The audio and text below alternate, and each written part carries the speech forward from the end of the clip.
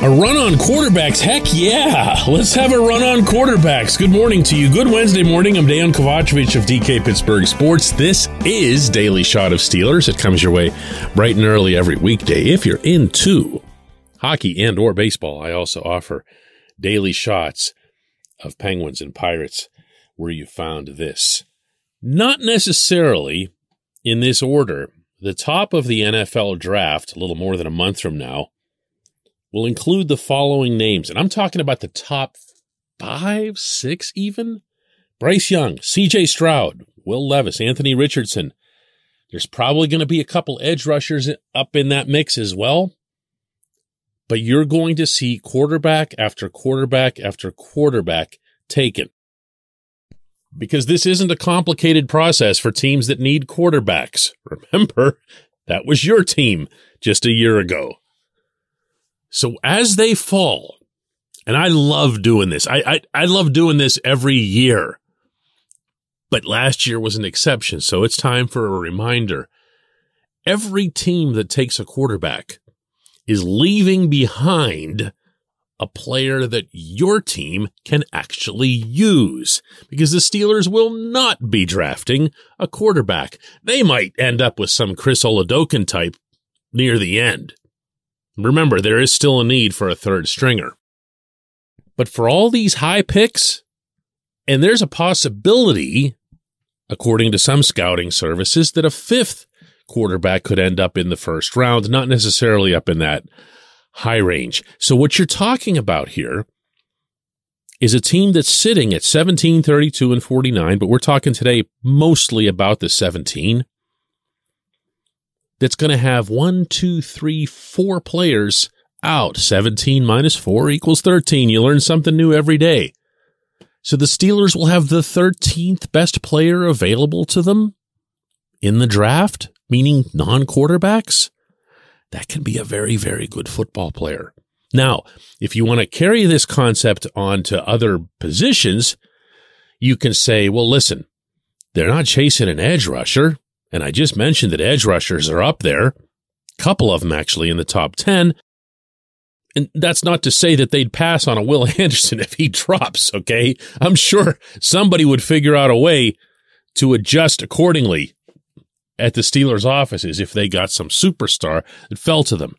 But for the sake of this argument, and being as real gets, they're going to end up with someone who makes them very, very happy. If you're not familiar with the way the Steelers process under Omar Khan and Andy Weidel is going to work out, it'll be like this. And this is according to the team itself. What can you expect at Point Park University in downtown Pittsburgh?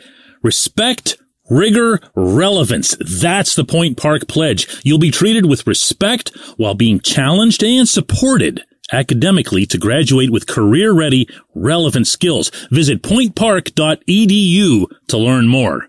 Weidel is going to make up the draft board. And the board will hold its own. The board will hold true through all 7 rounds. And now I'm basing that remark on the way Kevin Colbert did it, but, bear with me. We're going to put some pieces together here. The board holds, but as the pick comes due, you're going to see the Steelers on occasion say, hey, hang on. We already got one of those. Whatever position this happens to be.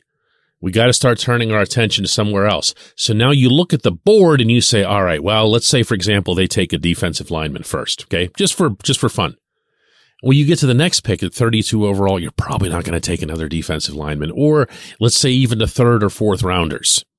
So you start scratching those off. You still utilize the board, but you utilize the board for the next best player available, and you try to align that with your positional priorities. Did that make sense? It did in my head. Basically, you work off the board, but you're not married to it. You still have to address what it is that you want as a football team.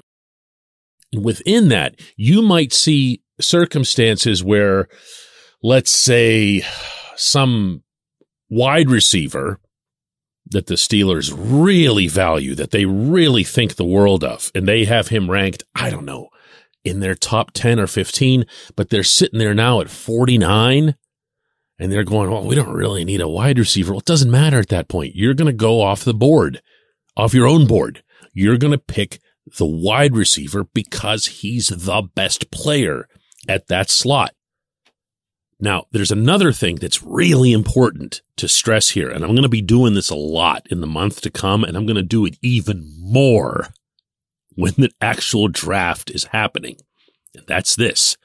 The Steelers board will not look like Mel Kiper's board or anyone else's board because they're all different. And in the case of the teams themselves, all 32 of them will have different boards. And I don't just mean different boards when you get to the 5th, 6th, 7th rounds. I'm talking about a different top 10.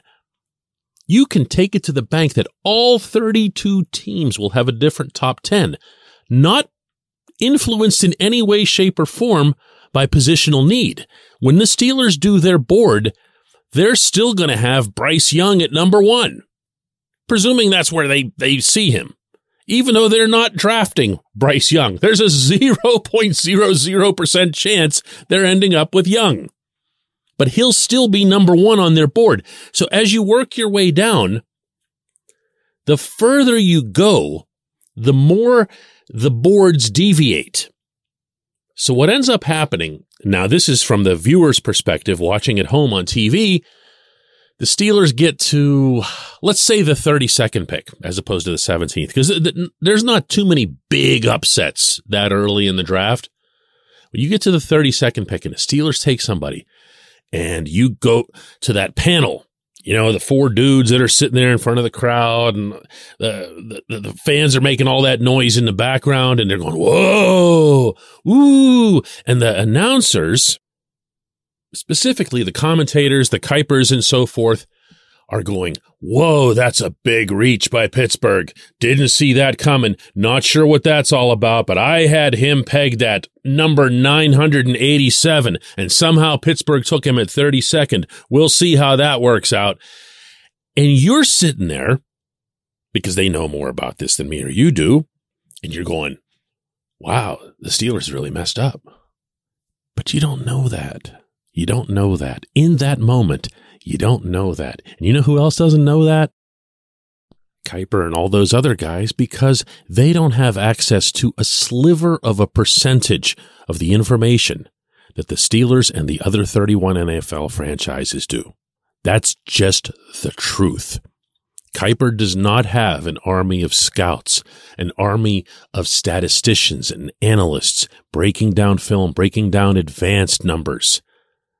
And they don't have the means to take all of that information, process it into one big pile, and then have themselves an Andy Weidel sitting at the other end of this big Dr. Seuss-looking contraption to turn it into a board. They don't have that.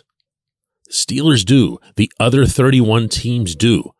One thing to remember through that entire 3-day drama is that no one that you're looking at, none of those TV people, none of the writers, nobody knows anywhere near as much as the worst drafting team participating.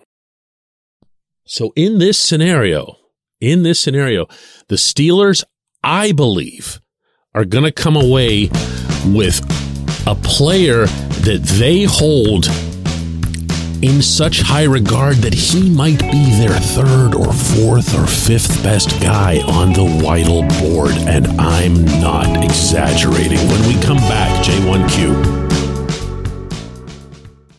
This segment of Daily Shot is brought to you by our good friends at Mike's Beer Bar. They're located on Federal Street, directly across from PNC Park. Mike has more than 500 beers on tap, including from more than 50 local breweries. Stop in and say hello. Tell Mike we sent you. Mike's Beer Bar.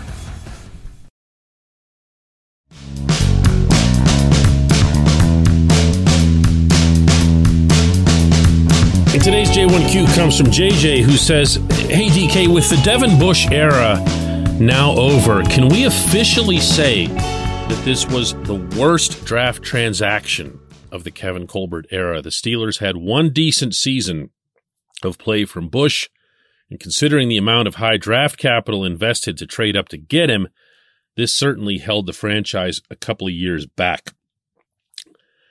I can't argue that, JJ. I've looked at different players who were selected who performed a lot worse than Bush did. And I'm thinking reflexively to Jarvis Jones. Man, I hate bringing up Jarvis in negative connotations all the time. This is like the nicest guy. I can't say enough about my professional experiences with Jarvis. It breaks my heart that someone who was that bright, that conscientious, who worked as hard as he did, just now only comes up in conversations about draft busts. It's such a cruel process. It really is. Artie Burns is another one. Artie, also a really good dude. But Artie looked for a time like he might be something, and Artie was given more of a chance than Jarvis was. But Jarvis, man, you got to understand, this was not his fault. Jarvis was not the one who looked at Jarvis's frame and said, oh yeah, edge rusher. When everyone else, when you want to talk about these peripheral experts, as I was in the opening segment, everyone else is looking at Jarvis and going, no way, man. He's going to get physically brutalized. Wait until he runs into an Andrew Whitworth or someone like that, just a mountain of a blocker. He's not going to go anywhere. And guess what? He didn't. Jarvis would get swallowed whole. And it wasn't anything that he was doing wrong. He just wasn't made for that position.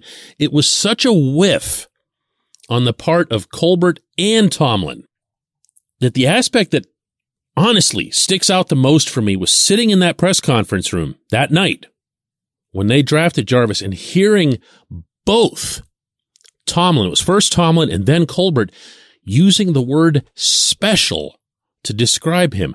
Now, I'm happy to tell you they've not used that term again in a draft setting. Biggest swing and miss there. Just absolutely whiffed. And in this case, the outside people proved to be right.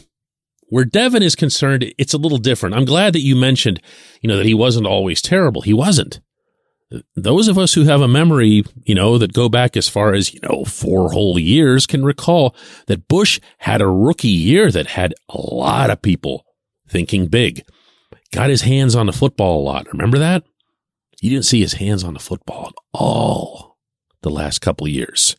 What happened? Everyone knows what happened. The line of demarcation couldn't have been clearer. He blew out his knee. He needed a full year to recover from that. He needed another season, according to everybody involved, including the head coach, who really liked him, by the way. And he still didn't really get back to his footing until this past season. The part that stinks about Bush is that there was so much that happened along his comeback, along his ongoing recovery, that made you cringe so much as it related to his apparent willingness or lack thereof to tackle. That made him look like not a Steeler, or like he was cowardly, or even just, if you want to get more innocuous, that he was just worried that he'd re-injure himself. But when everybody in that locker room and everybody on the coaching staff up to the head coach repeatedly and passionately expressed appreciation for the fact that Bush pushed himself to play the season before last, that tells me a lot more about Bush and a lot more about other players who had similar injuries and didn't do likewise. And I'll respect that. I'll respect that about Bush. I'm not going to look at him as, some epic failure or whatever. I hope that he does really well in Seattle. I hope that he can find a way, whatever it is that motivates him or makes him happy, to thumb his nose at everybody who called him this or that. I don't know that it's going to happen. His style of play demands a special, I just used the word again, level of dynamism. He's got to be explosive because he's not a big dude at all. He has to get there, and he's got to close, and he's got to finish.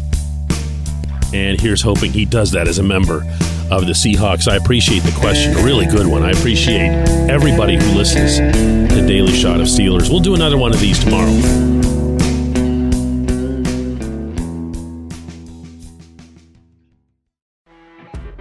You know when you're listening to a true crime story that has an unbelievable plot twist that makes you stop in your tracks? That's what our podcast, People Are the Worst, brings you with each episode. I'm Rachel. And I'm Rebecca. We're identical twins who love true crime cases that make you say, didn't see that coming, and we hate the people responsible for them. Listen to People Are the Worst now on Apple, Spotify, or wherever you get your podcasts.